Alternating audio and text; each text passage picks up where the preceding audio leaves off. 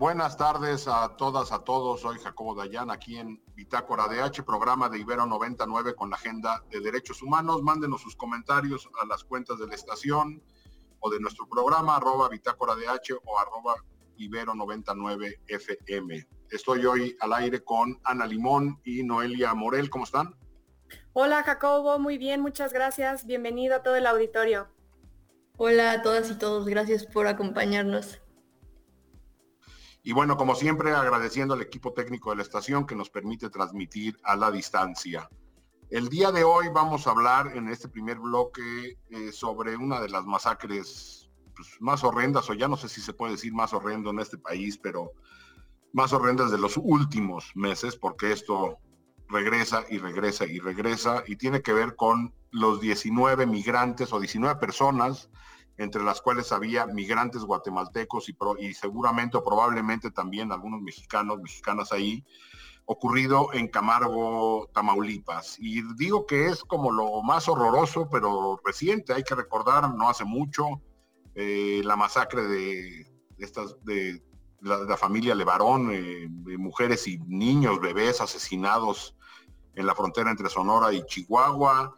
Y pues la historia de este país en los últimos años la podemos ir recordando a partir de masacres, una tras otra, una más horrible que otra. En este caso se trata de 19 personas encontradas calcinadas en camionetas en un entorno donde fueron levantados incluso los casquillos para, es decir, quienes perpetraron esto, que se sospecha evidentemente de grupos criminales, ya sea Cártel del Golfo, Cártel del Noreste, que son un poco el noreste, aquellos que heredan el grupo criminal de los Zetas, con participación de agentes del Estado. Sabemos, por lo que ha dicho la Fiscalía, que hay participación de policías estatales de Tamaulipas y probablemente de agentes del Instituto Nacional de Migración, en un entorno de criminalización de la población migrante que se ha visto obligada a tomar rutas cada vez más peligrosas por la política seguida por este gobierno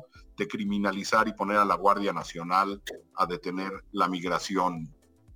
Pero bueno, pues esto no ocurre en un entorno donde esto no ha sido la constante. La región ha sido testigo de un montón de casos similares, de ataques masivos a migrantes, de los cuales nos hablará un poco Ana.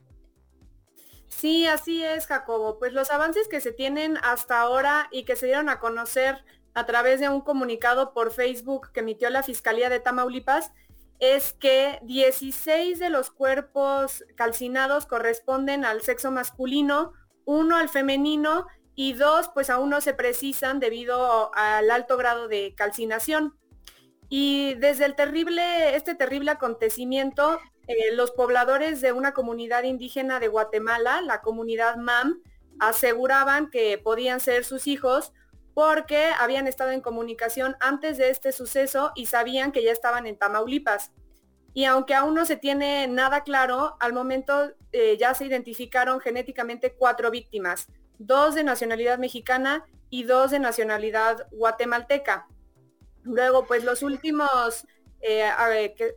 que se ha dicho fue este lunes que se dio a conocer que una de las camionetas calcinadas donde se hallaban las personas asesinadas había sido vista el 6 de diciembre en una casa de seguridad donde había migrantes extranjeros y que posteriormente fue retenida por el Instituto Nacional de Migración. Y justamente ayer en la noche, ayer mismo, se dio a conocer que ya se ordenó la detención de 12 policías por su presunta participación en este asesinato.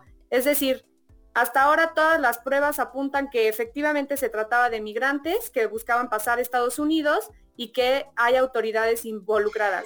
Entonces, si esta hipótesis es cierta, pues es inevitable compararla, como mencionabas, Jacobo, con otras masacres y violaciones a derechos humanos que se han cometido en el estado de Tamaulipas. La primera, y de la cual hemos hablado ya en este programa, pues es la masacre de San Fernando, que fue en 2010, donde 72 migrantes fueron asesinados por el cártel de los Zetas.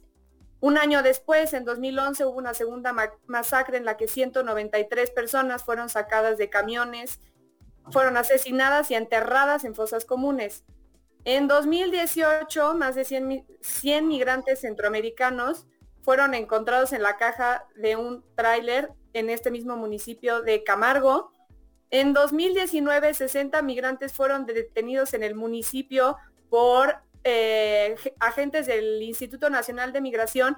Es decir, estamos frente a un patrón de comportamiento delictivo contra los migrantes, en donde además de estar involucrado el crimen organizado, pues también ya está involucrada la policía migratoria, autoridades municipales y pues federales, como lo vimos ahora. Noelia, ¿qué nos puedes decir? Sí, gracias, Ana. Pues evidentemente, como ya mencionaron ambos, lo que ocurrió en Camargo no es un hecho aislado y es el reflejo de lo que ya hemos venido platicando durante muchos programas sobre la violencia estructural que existe en este país, particularmente en estados fronterizos y en Tamaulipas, que es conocida como la frontera chica por ser esta zona clave muy importante para el tráfico ilícito de todo tipo de cosas hacia Estados Unidos, que es el motivo por el cual es una zona ocupada y también disputada por diferentes cárteles mexicanos, que no solamente ha desatado una enorme ola de violencia ahí contra los residentes, pero sobre todo para los grupos migrantes, ya que recordemos que Tamaulipas es parte de la ruta más transitada por estos para llegar a Estados Unidos, ya que es la que permite la menor trayectoria posible, y que esto los hace muy vulnerables a que sean constantemente víctimas de secuestros, de extorsión, de tráfico ilícito de personas, y que es lo que parece ser volvió a suceder en este terrible acontecimiento, y que también, como mencionas, Ana, se perpetra gracias a la complicidad con autoridades gubernamentales y policiales. Y justamente venimos después de, esta situación se ha vuelto muchísimo más peligrosa y mucho más delicada con la política migratoria que adoptó Trump y que Andrés Manuel aceptó, que es el de Quédate en México, que permitieron que los migrantes se quedaran en México mientras esperaban que su proceso de solicitud de residencia o de asilo en Estados Unidos fuera completado, entendiendo que estaban en un contexto muy vulnerable, en primer lugar por la pandemia, y que no estaban en condiciones buenas y para evitar los contagios, y en segundo lugar en Tamaulipas, que es un estado sumamente violento para los migrantes con muchísima vulnerabilidad. Entonces, lo que vemos en Tamaulipas pasó porque, en primer lugar, las autoridades no han querido reconocer la necesidad de intervenir en Tamaulipas y se ha permitido que los cárteles controlen el territorio sin supervisión alguna ni cumplimiento alguno de la ley. Pasó porque el Estado no se ha responsabilizado con urgencia de proteger a los migrantes y garantizar el derecho a una migración segura, tanto en Tamaulipas como en todo el país, que es una situación que así sucedió con los mandatos pasados, sucede con el mandato actual. Lo único que hemos visto es una mayor militarización en la frontera, como mencionas, Jacobo, el despliegue de la Guardia Nacional, acto que inclusive más del 50% de la población considera como legítimo. El uso desproporcionado de la fuerza contra población migrante. Y también lo vemos en este mandato, por ejemplo, que en el primer informe de Rosario Piedra al frente de la CNDH ni siquiera se mencionó los secuestros que han existido en contra de migrantes, tanto por parte de grupos del crimen organizado como por autoridades gubernamentales. No se mencionó absolutamente nada y son testimonios de verdad muy alarmantes, totalmente intolerables, y que compartiremos en nuestras redes también posteriormente para que puedan ustedes leerlos.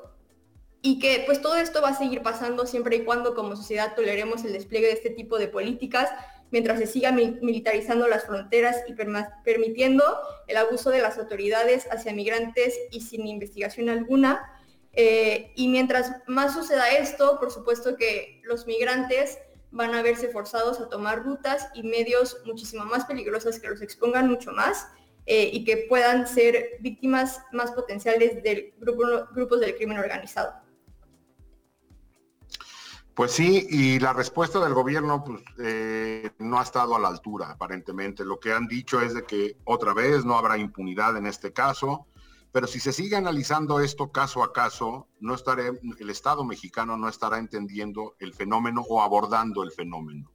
Esto está ocurriendo porque si acaban deteniendo a los responsables materiales de este hecho de Camargo, no se estará desmantelando ni la red criminal que hay alrededor de ella, ni la red de protección política a más alto nivel, ni se estará protegiendo a la comunidad migrante. Es decir, resolver un caso o atender esto como un caso aislado no resuelve el problema. Y esto se ha dicho en múltiples ocasiones. Ya el recuento que nos hacía Ana de las múltiples masacres que ha habido en esa región y en regiones cercanas, digo, en Veracruz es lo mismo, en Nuevo León ocurre lo mismo, en Coahuila ocurre lo mismo. Y lo que tenemos es un Estado que continúa tratando de resolver esto caso a caso y deteniendo a los operadores materiales de más bajo nivel sin desmantelar redes. Mientras no entendamos que esto es un fenómeno y se aborde como fenómeno y se vaya ahora sí a las últimas consecuencias al más alto nivel de las redes criminales y de las redes políticas o del Estado que permiten que esto ocurra con su consentimiento o con su operación, pues evidentemente no estaremos solucionando el problema. Y el horror ha sido normalizado. En un país sano, diría yo, la masacre de Camargo de estos días recientes tendría que haber paralizado a la sociedad civil, a los medios, para exigirle al Estado una respuesta. Y esto no ha ocurrido ni en el caso de Camargo, ni en el caso de los de Barón, ni en el caso de San Fernando, ni en el de Cadereyta, ni en los múltiples cientos de casos de masacres de esta dimensión, y lo que ha habido por parte de las autoridades es una respuesta corta. Y por parte, bueno, en el actual gobierno, pues tenemos un presidente que dice que ya no hay violaciones a derechos humanos en su gobierno y que ya no hay masacres. Bueno, pues ahí está la realidad, y pues lo que nos toca como sociedad civil es levantar la voz y exigir que esta normalidad a la que desgraciadamente ha llegado nuestro país es intolerable y que se tienen que tomar decisiones urgentes para abordar el problema como un fenómeno y no como casos aislados. Seguramente y desgraciadamente hablaremos de otras masacres en este espacio. Por ahora vamos a una breve pausa y regresamos.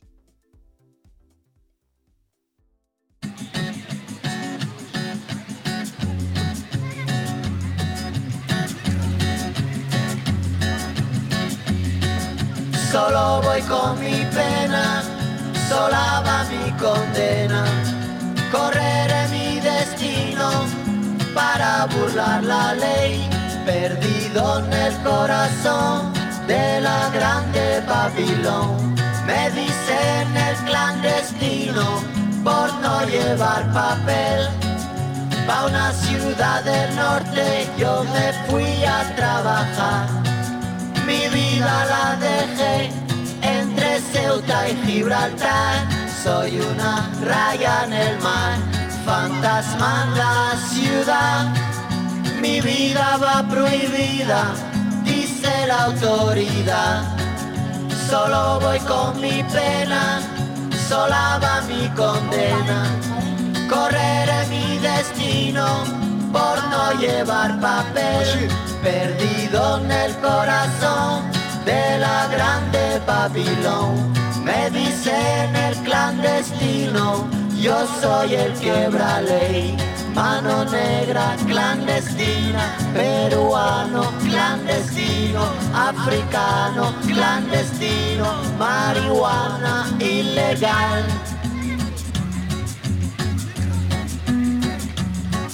Solo voy con mi pena, sola va mi condena. Correré mi destino para burlar la ley, perdido en el corazón de la grande Babilón. Me dicen el clandestino por no llevar papel. Argelino clandestino, nigeriano clandestino, boliviano clandestino, mano negra ilegal.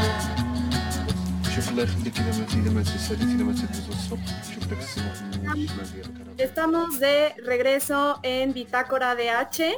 Acabamos de escuchar la canción de Clandestino de Manu Chao, que justamente habla sobre los migrantes en todo el mundo. En el bloque anterior, pues hablamos justamente de una masacre que se cometió contra 19 personas, presuntamente migrantes en su mayoría.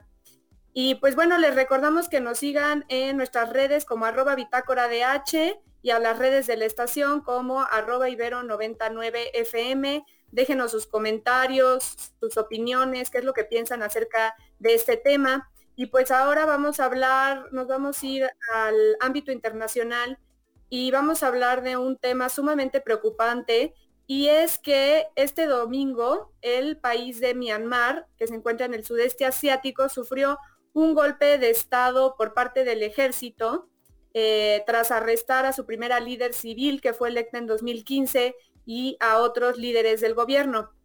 Este acontecimiento se dio justamente el día en que iban a comenzar las sesiones del Parlamento recién electo, en donde había resultado ganador de otra vez el partido de la consejera de Estado Suu Kyi. Pero los militares hicieron acusaciones del fraude electoral y pues bueno, en eso se justifica el golpe de Estado.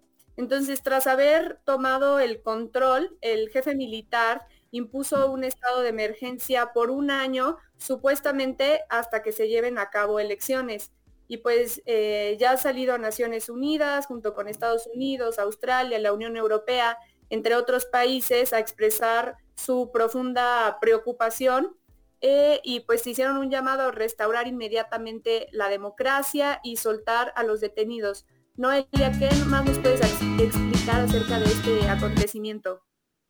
Bueno, retomando un poco el contexto en general de Myanmar, creo que es importante mencionar que hasta el 2011 en Myanmar había un régimen militar aislacionista en el cual, o sea, hasta 2011 empieza una transición democrática, entonces podemos hablar de una democracia sumamente frágil que todavía tenía como herencia instituciones de este régimen militar. Uno de los principales de estos pues es la Constitución que se estableció durante este periodo y que precisamente ha sido un proceso complicado y largo. En noviembre del año pasado se celebraron por segunda ocasión desde que inició la transición elecciones. Y a diferencia de las primeras elecciones, el partido de la líder Suu Kyi, que es el NLD por sus siglas en inglés, había obtenido una mayoría muy importante del 80%, lo cual le quitaba gran parte de los asientos a la élite militar y al partido representante de la élite militar del régimen del pasado, por lo cual pues precisamente por esto se están agarrando para realizar el golpe de Estado. Estos son parte de sus intereses por detrás. Entonces, definitivamente había un panorama muy inestable, pero creo que es importante reflexionar sobre algunas cosas también de lo que está pasando en Myanmar. Claramente es un caso muy peculiar. Sin embargo, durante estos años vimos que el NLD tampoco frenó realmente la toma de decisiones y los actos que llevó a cabo la élite militar como se debió de haber hecho. Por ejemplo, desde que salieron los resultados de las elecciones, la élite dijo que había sido una elección fraudulenta. Sin embargo, se sabe que era información que ellos empezaron a propagar sin prueba alguna y se permitió que se hiciera el propagar esta información falsa por un grupo tan importante. Y también un caso pues muy importante de cuando no se le frenó a este grupo fue cuando perpetraron el genocidio en contra de los rohingyas en 2017. Suu Kyi, que es la líder, ni siquiera dijo que había sido un genocidio como tal, a pesar de que instituciones y organismos internacionales lo reconocieron como tal. No se mandó a que se investigara el caso y también no solamente se realizó limpieza étnica en contra de los rohingyas, pero también con otras minorías étnicas del país. Así que se permitió y se legitimó de cierta forma un militarismo y pues como resultado también hoy tenemos un golpe de Estado. Es una situación sumamente delicada en la cual se exige que la comunidad internacional intervenga, no solamente por la gravedad de los hechos, lo que significa en sí para la democracia, pero sobre todo por el riesgo que tienen y que están experimentando los líderes políticos y sobre todo civiles que están tomando las calles de manera pacífica y queriendo manifestarse, sabiendo que es muy probable que haya algún bloqueo o haya alguna agresión por parte de los militares, y pues también una coyuntura de la pandemia en donde pues muchísimos médicos, por ejemplo, el día de hoy salieron a también manifestar que están en contra del golpe de Estado. y que por ello van a dejar de atender algunos casos de COVID. Entonces es muy importante que se intervenga y pues hasta ahora el Consejo de Seguridad no logró llegar a algún acuerdo. China y Rusia bloquearon el caso y pues es también algo que hemos visto durante años, que no se ha intervenido frente a lo que ha ocurrido en Myanmar. En el caso de los Rohingyas, el Consejo de Seguridad no hizo nada y pues por supuesto es importante que Estados Unidos y la Unión Europea hagan estas declaraciones. Ya dijeron que van a establecer sanciones si no se hace algo. Sin embargo, la importancia o el peso que tienen estos actores en Myanmar es limitado, así que es principalmente hasta que China se posicione o realmente se logre pasar algo en el Consejo de Seguridad, cuando vamos a poder ver una mayor capacidad de influir por parte de la comunidad internacional, pero es muy importante que no se deje a un lado. Y pues también creo que es importante reflexionar que esto es lo que pasa cuando se permite que el grupo militar pueda generar y realizar los actos que quiera con completa impunidad y sin investigar lo que sucede, que suena bastante familiar a la ola de militarismo y de mayor militarización que hemos visto en muchos países en los últimos años. Sin embargo, pues recordemos que Myanmar es una democracia de solamente 10 años, pero a pesar de esto es intolerable y se tiene que atender con mucha importancia el caso. Jacobo. Sí, creo que habría que hacer dos reflexiones. La primera es la urgencia de corto plazo, ¿no? Es decir, lo que está ocurriendo en estos momentos en Myanmar, donde hay, bueno, porque aparte el país se ha cerrado, los medios de comunicación se han cerrado, incluso Internet está completamente restringido, pero pues lo que se alcanza a saber es las detenciones arbitrarias de un montón de gente, los ataques a la libertad de expresión, a la libertad de reunión, casos de tortura. Es decir, hay que atender la emergencia urgente de lo que está ocurriendo en estos momentos en Myanmar. Y la segunda reflexión es la típica reflexión que nos diría la tía: te lo dije que esto iba a pasar. Es decir, en la transición a la que se ha referido Ana y Noelia, a la democracia en Myanmar, las autoridades encabezadas por un premio Nobel de la Paz, Aung San Suu Kyi, toleraron y encubrieron los crímenes perpetrados por los militares, seguramente bajo una lógica de que era imposible transitar a la democracia haciendo cuentas con el pasado y tratando de quitarle el poder a los militares que ya tenían y que si eran llevados a juicio ponían en riesgo la transición democrática. Bueno, lo que se tendría que haber hecho es ese mismo proceso de limpia dentro de las instituciones militares de Myanmar, con acompañamiento internacional. Una débil democracia difícilmente lo iba a lograr hacer.